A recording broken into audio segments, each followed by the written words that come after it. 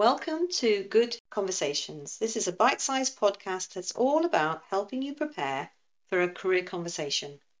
I'm Rosemary McLean, one of the creators of this guided session for managers, and I'm so pleased you joined me to spend a few minutes thinking about conversations that help you retain your most valued employees. And there's an urgency about these conversations, especially if your organization is going through a transformation and you want to avoid losing key people because of the uncertainty. You have a really key role to play, of course, because you may be the only person that your employee really trusts and because your employee will really see you as the gatekeeper to opportunities. And to discuss this further and how you might initiate these conversations, I'm joined by my fantastic colleague, Michael Labelassiere, who has worked for many years coaching managers to be inspiring leaders, sometimes in the most difficult of circumstances. So welcome, Michael. Nice to be here. So, Michael, we're talking about conversations that will help keep talent within an organization. When do you think these become particularly crucial? There are lots of moments or stages when people might consider moving on, so it's always best to preempt things. For example, when they've just been unsuccessful in getting a promotion, or maybe they're in a functional area that's due for merger. But it can also be because they've achieved their targets, or they've got their bonus, or they see their colleagues moving on.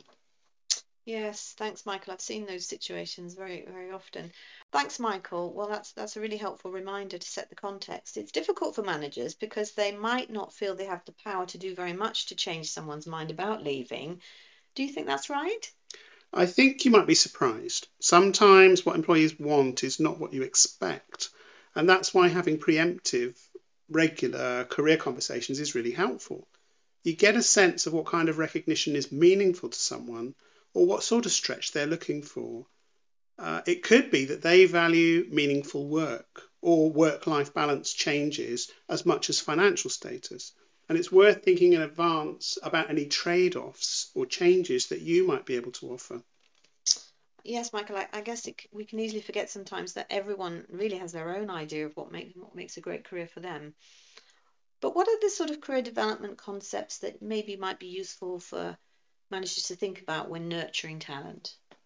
Well, 4 key concepts. The first is owning, helping employees feel more empowered. And in this context, helping them see there are possibilities and ways they can act to develop and own their career in the organisation rather than looking outside.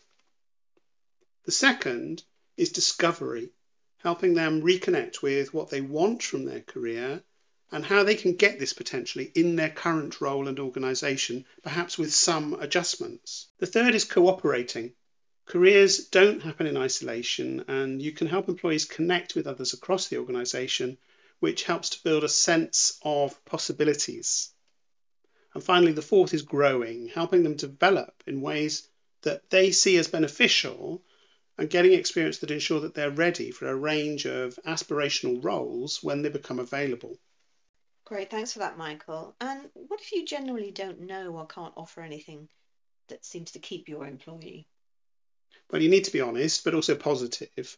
And remember to celebrate the triumphs, however small. Don't make promises that you can't keep. Sometimes you should recognise that alignment can't be found, but you can part on friendly terms rather than doing so in a negative way. That's so helpful, Michael. And so just to finish off then, what's one conversation starter you found useful to get into this topic? One way to start this might be, what experiences would you like to gain now to help you be well positioned for future opportunities? Thanks, Michael, for this and for all your insights today.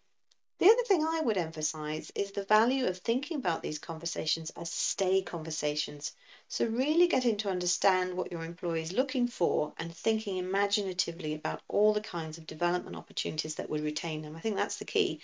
And supporting them to build their wider professional profile or securing a mentor could be really relevant too.